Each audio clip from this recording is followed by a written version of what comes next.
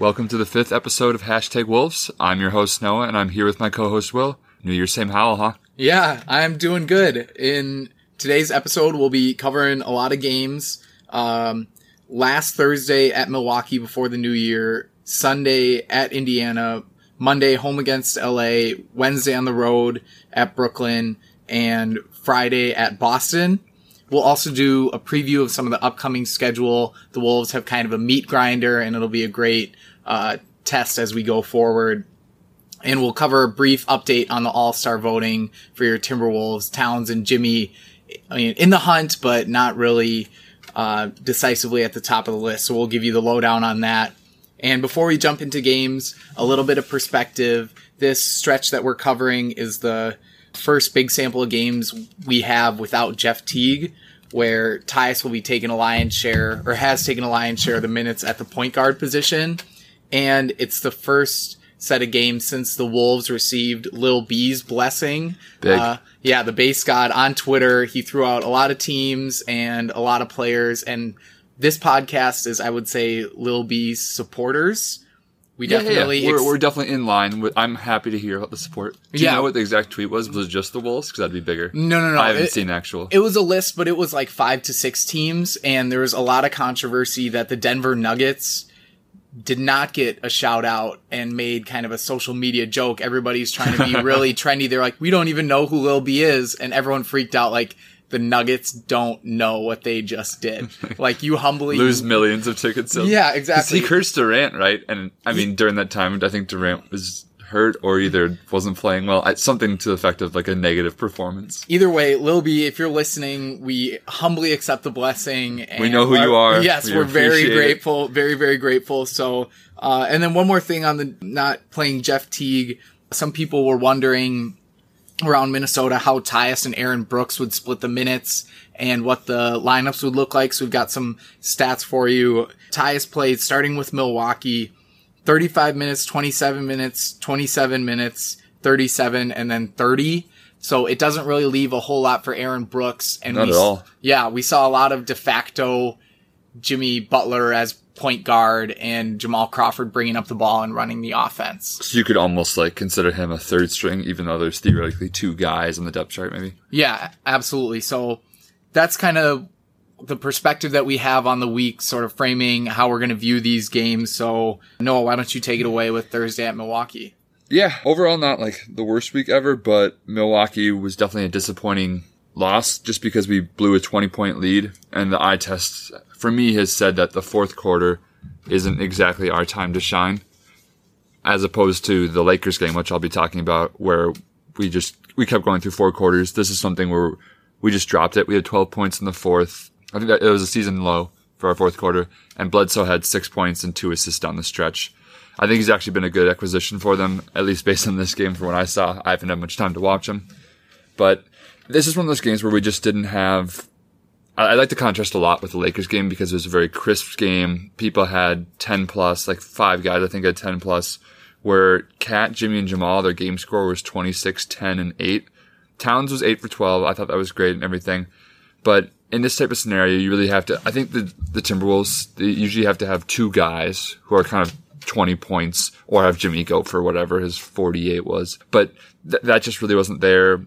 The Wolves scoring 96 when you're not known for your defense, it's just going to be difficult to pick up a win. And obviously that was driven by that 12-point fourth quarter. My girlfriend's brother even turned off the game. I'm sure a lot of people did just because he thought it was over. Diehard fan, huh? Yeah. I guess. Which I did actually with the Lakers game. Yeah, well, there you go. I think I took a nap, but yeah. Love my Wolves. So it's just I think also I got to thinking about this is a night where you possibly might miss Teague. Because Tyus, he's been shown, he's been playing well at the minutes, as well as you'd probably expect him to, getting some assists, being pretty efficient in his scoring. But in this night, I believe that was the Lakers, he went 1 for 4, but in this night, I think Teague would help and come in and get some buckets, or at least have the potential to sort of pick up that slack, where only Towns was really the only points performer. Yeah. I'm not big on the scores a lot, but this is a night where you need one when there just isn't anyone. Right. Sustain a stretch. Like if you build a 20-point lead, you just need to hold Milwaukee off, keep it at, 10 to 15 and don't let them continue to let the lead dwindle down. Tyus, I noticed, played really good defense when him and Jimmy are out there. They get a lot of steals, which is exciting to watch. Yep. I think they had like a 6-0 run kind of by themselves, getting steals and getting out on fast break. But now the expectations are up for Tyus. He needs to kind of fill that next man up role. Yeah, I think he needs to be able to when he does drive to the basket, it's confident, but I would even say maybe a higher frequency of shots if they're there, especially on a night like this. Like he has to, if he wants to be a starting point guard, he has to be a guy who can somewhat assist his team with points when there's this dire need. I'm not saying he needs to be the top 3 scorer on the team, but he just needs to have that ability like Teague does, where he could even chuck up some threes. And their starting center on the Bucks, Henson, went 7 for 7. And Who? I actually looked up the guy. And Bledsoe went 8 for 15. So I think they sort of had the night that we had against the Lakers this week, where it was a very consistent, balanced game, and that helped them just push through in the fourth quarter. Obviously a disappointing game, but we're at Milwaukee. Milwaukee's not a bad team. I think they sort of have that freakish talent that we had a couple years ago, but you just don't know where it's going to go. Right. And so this is one of those games where they sort of popped off. Yeah, it was on a back-to-back, but when the Wolves are able to get up by 20 points, you should be able to close those games out, even if you're tired. You should, in theory, be able to bring in your entire bench and not drop a 20-point deficit in one quarter. So yes. At that point, I'm all about, there's a lot about rest and everything now, and I believe it to be valid. But once the fourth quarter hits, and you're up by 20, there's not really a valid argument to be had. Yeah, so disappointing loss for sure. But then turning and looking ahead to Sunday at Indiana, that was really a solid wire-to-wire victory, and we even saw the Wolves get out and run on fast break a little bit. And maybe that's a product of Teague being gone and Tyus running the offense, because Teague was really a slow it down and get into our half-court offense. So that, I think, provided a little spark for the Wolves offensively. We should say for the Pacers, no Victor Oladipo, and he's been playing really, really well between him and Sabonis. Yep. I think people were saying, did the Pacers win the trade with Paul George? I think so far they did. Maybe not over the years or over a long period of time, but 20, 30 games, it comes out that I would say they've won it so far. Right. And I've always been a fan of Oladipo, and it seemed like I thought his game would translate really well from Indiana, but he just had a slow start to his career bouncing around. Mm-hmm. So it was a bummer not to see him play, but kind of good news for the Wolves that they were able to handle a shorthanded Indiana team. The Wolves started on a 17-0 run, which is really fun to see some defense and some offense just jump out. And that was after a big Bucks run the night before. Yep. And so, again, if you see the first quarter like that, let's try to keep that through the fourth. Maybe that's rest. Maybe that's being tired or just getting lazy, but who knows? Mm-hmm. So you get out on that 17-0 run, and you're able to build up a 29-point lead after 3 quarters. So going into the fourth, you have a 29-point lead. It's kind of like it's the same magnitude as a 20-point lead against the Bucks, but this time Tibbs was able to rest some starters, and we had a Cole Aldrich sighting and a dunk. So he's still got it. Probably raised his trade value there. And just looking at the box score, Jimmy played well. He had 26. Taj had 17 and 9, which we love to see. Wiggins with 14. We'll say that's pretty passable. And Towns 18 and 14. So really nice spread of performance and letting the bench get on the floor. I thought it was a good win. Yeah, very almost like a typical win. Yes. I'm looking at this box score here, and it looks almost par for the course. Jimmy getting the most points, Taj doing it efficiently and getting some boards, Taj not scoring a lot but doing the other things. Yes. So I think if we keep up those games, it'll show over time. And like you said, I think it's the perfect analogy to the Bucks game in Indiana. You're at an Eastern Conference team in both cases, and you're going in with a similar lead into the fourth quarter in both cases, and you hold it. So I guess they learned, and then, LA also, they went into the fourth quarter with a heavy lead and were able to pull through. So maybe there was some magical locker room talk after the Bucks game. Yeah. Maybe Tibbs got positive for a bit. Who knows? And maybe it was like kind of the holiday spirit. He did actually play the starter, or play the bench. He could have thrown the starters back out there. Yeah, Cole Aldrich, that's a gift. Yeah, we had a working theory that he was doubled as crunch, but it was on the road, so he didn't need to fulfill his crunch duties. So the theory could still persist, is what you're saying. Little cost-saving measure by Glenn Taylor there. No one's fooled by that. So then the Bucks game kind of mirrored the Lakers game and the Indiana game. Yeah, 3 very similar games, and I would say this LA game was very similar to how we handled the Indiana game, where there really wasn't a point where you felt like, oh shoot, we might blow it. Solid win on the road, traveling for the second leg of a back-to-back, so that's where it would probably be analogous to the Milwaukee game. But yeah, and I think we really just pulled it out. I wrote that as my favorite kind of win, just because Wiggins goes 7 for 16, Gibson 5 for 9, Towns for 7 for 14, and Butler 8 for 14. All across the board, being pretty efficient, sharing the ball, everyone's working it. And I honestly, I'm fine with Wiggins goes 7 for 16. Those still aren't really that isn't like an efficient field goal percentage just yet. And I guess that's what we've been expecting out of Wiggins. But what I've been talking about is it doesn't do other things. But in this game, he got 9 boards, 6 for 7 for the free throw line, 4 assists, 2 steals. Like, totally unlike his usual stat line. Yep. And so I'm fine if we have a scorer like that. It's almost somewhat like a Westbrook kind of night. Westbrook hasn't been shooting well this year, but he's been able to do the other things. I think if we can see that out of Wiggins and use his athleticism elsewhere, more than fine if he scores 14 off 7 for 16 or whatever he scored off 7 for 16.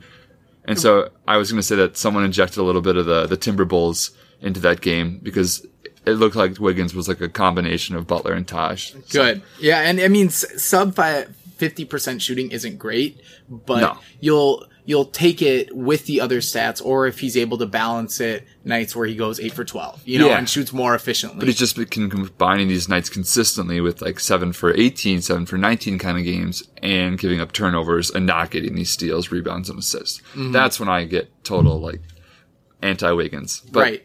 I'm fine with if we had this every night. Especially with the balanced scoring. The thing that jumps out to me from your notes is Butler 11 for 11 from the free throw line. And he's been doing that a lot. Like that's a normal. Yes. That's not surprising. We cannot discount how big that is. I want to see as the rest of the season plays out, is Butler playing like a top 3 two-way player like he was billed to us? And one thing that really great players do, like James Harden, they get to the free throw line and just sustain wins that way. I think that's what I'm sure there's a great correlation between being like cold-blooded like the Hardens and possibly the Butlers and free throws. Yep. That's why athletic guys who are great shooters sometimes go 60-70% from the line. So there has to be something else in that equation. And I think Butler doesn't mind being at the line in front of people, even if it's Cherryberry time. Yes, that's true. And well, for the opposing team. It's kind of an old school basketball take two, a coach in the huddle going, let's be aggressive and get to the line. And it is a recipe for success. And if you can shoot it that well from the line like that, that's great. Cause we have players like Wiggins who aren't super efficient with their free throws, and it's painful to watch. Mm-hmm. Really, if you look with some of the advanced stats beyond like Tyus and whatnot and his value over replacement player, a lot of what goes into that is how often you're getting to the line. And Tyus, when he does drive, it feels like he goes like the whole way and almost wants to get that foul. Where Wiggins, we've seen it 100 times, will fade away or almost shy away from the lane or contact. Yeah, and so I think that could help him transition to the next step along with games like this. Mm-hmm. So hopefully Wiggins takes some of that from Butler. But yeah, definitely overall a solid win. We were 1-0 on the year. Get it? 2018, 1-0. Oh, nice. Yeah, thank you. New Wolves. Yeah, so that unfortunately that came to a screeching halt at Brooklyn, which was an extremely frustrating game. I got a lot of text messages about this game from people watching. I think maybe because I've been sharing that, like, we're doing this podcast, so they go, kind of what are your thoughts on this or that? Now that you're the expert. Well, yeah, so they're weighing in just like that. It all came crashing together Wednesday night, and I got inundated with text messages like that Brooklyn loss was bad. Yeah, there's nothing you can really label it with. Like you said, Nets coming at 14 and 23, 13th in the East. Yep.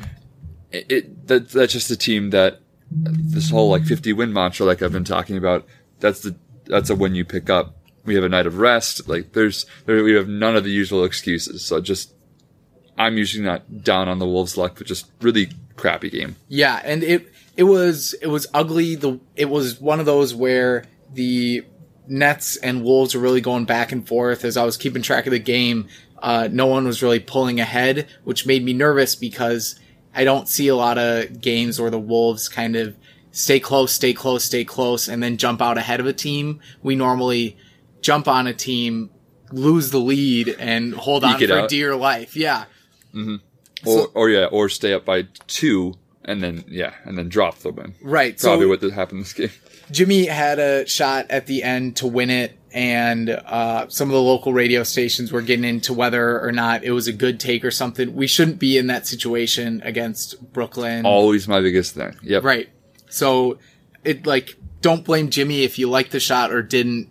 It was just not a good win altogether.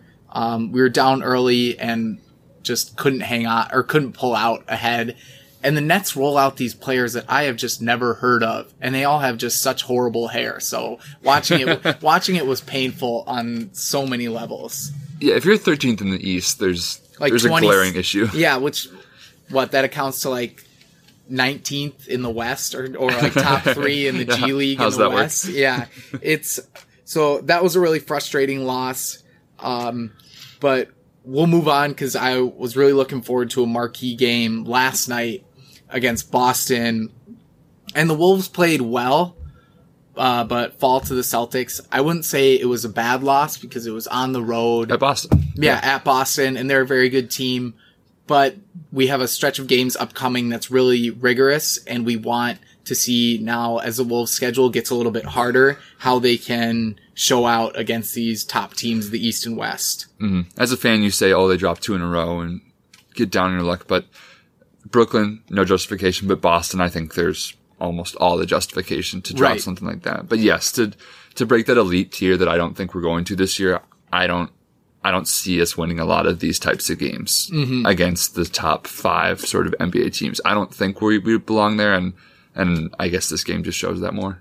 Right. And it was one of those similar kind of slow bleed losses, kind of like Brooklyn, except just the flip side where we were always trying to catch up to Boston, and eventually there was kind of a 7-point tier that was pretty solid throughout the end of the third and fourth quarter that we just couldn't break into.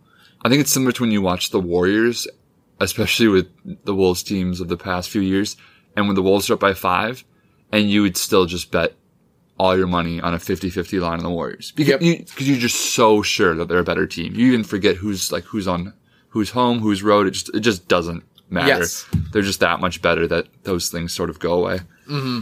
And I think the standout stat for the Wolves would be Towns had 25 and 23, and I think he's been playing markedly better defense. So he's been stepping up his game. We should check into his defensive RPM for all the there's some criticism around that stat as well, but he played really well. I think just with the depth of the Celtics and how they can platoon swap scrappy role players, and then they have Kyrie really facilitating the offense. Mm-hmm. It's going to be a really tough matchup for the Wolves. I do think the Wolves, Towns has solidified himself as easily the second best player on our team. Mm-hmm. And I think some people would even edge in, at least this week, Towns being the best. Right.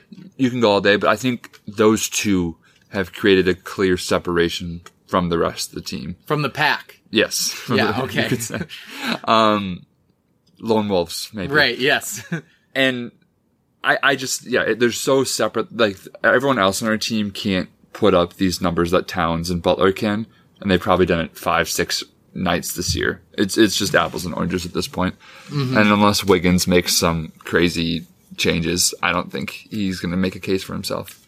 Yeah, I agree. And it wasn't a bad loss, but maybe looking forward to the next stretch of games, we want to be able to step up and beat some of these good teams.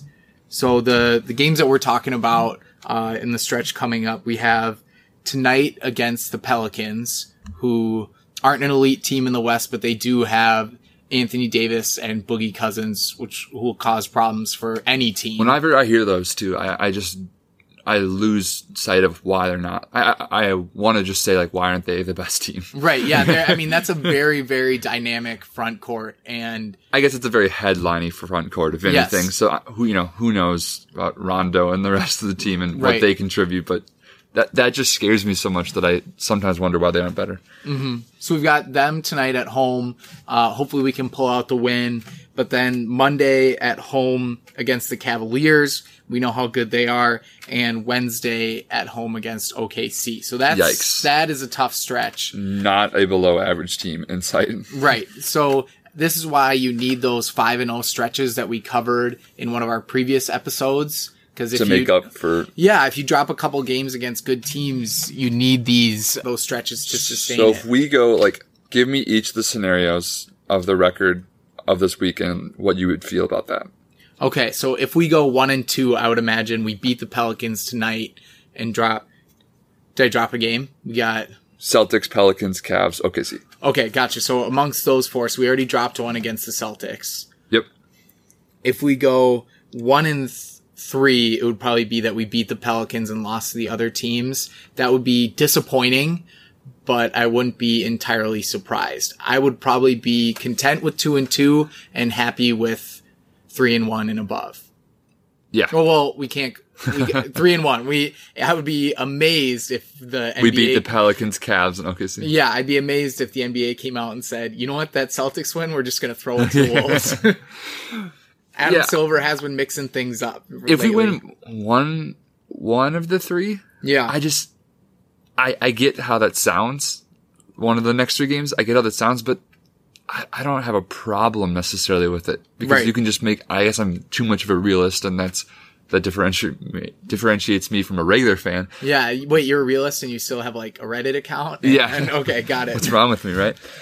But it's the Cavs and it's OKC, so I don't think we're better than those teams, and therefore if we lose to them, I'm not surprised. I don't really have much more to say to that, but so yeah.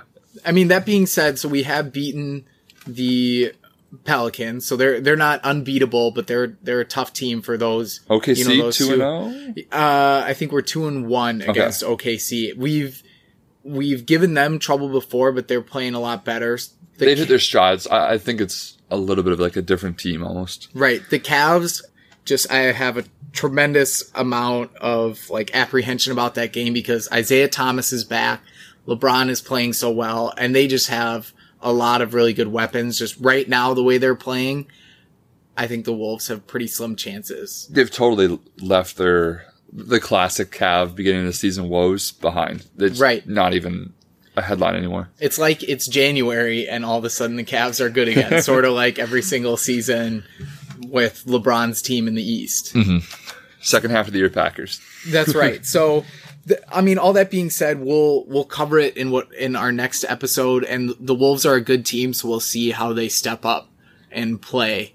Yep. I guess we're just trying to keep the fans calm before we go into the storm. Absolutely. And if it comes out decent, we'll be happy. Yeah. And we'll be ecstatic. And I think tomorrow or after this game, it'll be the halfway point for the Wolves. So we'll take stock too of how they're doing through 50% of the games halfway through the season. So possibly a deep dive on Butler. That's right. So you said, as you mentioned, Jimmy All-Star voting, he is the 10th guard in the West after fan voting. Which surprises me. Yes, absolutely. I think he has more of a social media and just a cool guy presence over clout, towns. I think is some clout. Is what is that the kids are saying say. that? Yeah, is what the kids say. And the numbers to back it up, but it's the West, so there's always a dime a dozen guys you can grab. The Warriors almost knock him off the starting spot anyway. Right.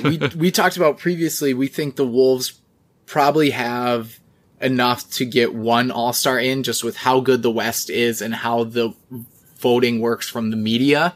You have to be a really good team to get your players in. That helps a lot, as opposed to teams that are tanking. And I haven't read up totally. So the top voted person from each conference gets to be the captain and then picks the rest of the team. Right. So theoretically, whoever's the top of those divisions can pick from whoever, or they can go across conferences above a certain threshold of voting. You know what I mean? Could Dellavedova make the All-Star game? No. So the All-Stars are all picked, and then they stand on the court together, and the captains pick whoever they want. That is really cool. And I think not that the All-Star game, the competition actually matters, but if Jimmy makes it in, I think the media will give him some love. He would. could bring I his would stock pick back him. up. I would pick him really early. You know, If I'm trying to win the game, yes, because I think Butler would try to win like a backyard game. yes, More than a lot of players out there. right. And Towns, he is 8th in the front court for the West, so I don't know if that's just a factor of the front court being a little bit of a smaller sample size. You really only consider, well, you have the 3 positions, but Also Boogie and Davis Yep. just off the bat. yep, So, I mean, right away. it would, again, with the West, there's a lot of popular figures in the West. And so, but I am surprised that Butler's below Towns. Right, relatively. I agree. So I think Butler not getting a lot of love from the fans. Towns is having a really great year. If I had to send one of our players to the All-Star game, not named Taj Gibson, I would probably send Jimmy Butler. I do still think he is the 3rd in the voting if it was to go down Exclusively that far. Timberwolves, But yes, that's I not agree. relevant. So we'll keep an eye on the All-Star voting as we go and maybe factor that into a deep dive on Jimmy Bucket soon because he's been playing really, really well. The stats, I'll pull something together with my analytical mind. Yes, and I'll do some eye tests, just kind of thinking in my room about how Jimmy makes me feel, those kind of things. It's a great combo. Maybe Yeah. slip in a little bit of why Wiggins and Shabazz are bad, but yeah. That's right. So, people have been calling for Shabazz tonight against the Pelicans. It's a back-to-back. Noah, your thoughts? I sympathize with the back-to-back argument. Yep. Because there is all the stuff about Tibbs running these guys dead. And I mean, Shabazz is an NBA player. I don't think everything He was just called explode. instant offense. The Wolves need some instant offense, and the answer was Shabazz Muhammad. If we're not putting up shots and there's just a lackadaisical offense running around there and we throw him in for 5 to 7 minutes, totally fine. It's when he plays these games where he somehow gets in there for 15 to 20.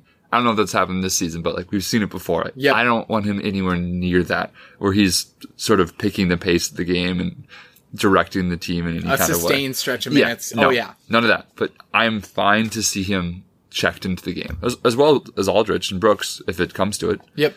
If ever we get up by 20, I think our starters have been blowing leads, so why not try the bench? I Yep. mean, 20 points is a decent amount. Aldrich is a good defender and rebounder. You can throw Georges Hunt in there. He's been a top 6 player for teams before. So Yeah. I don't think his stock is that low. It's just what Tibbs sees of him. Right. He's not one of Tibbs' guys. So Very Timber Bulls. that's right. So if any of that happens, Shabazz, Aldrich, we will cover it in our next episode. Right. So until then, Howell.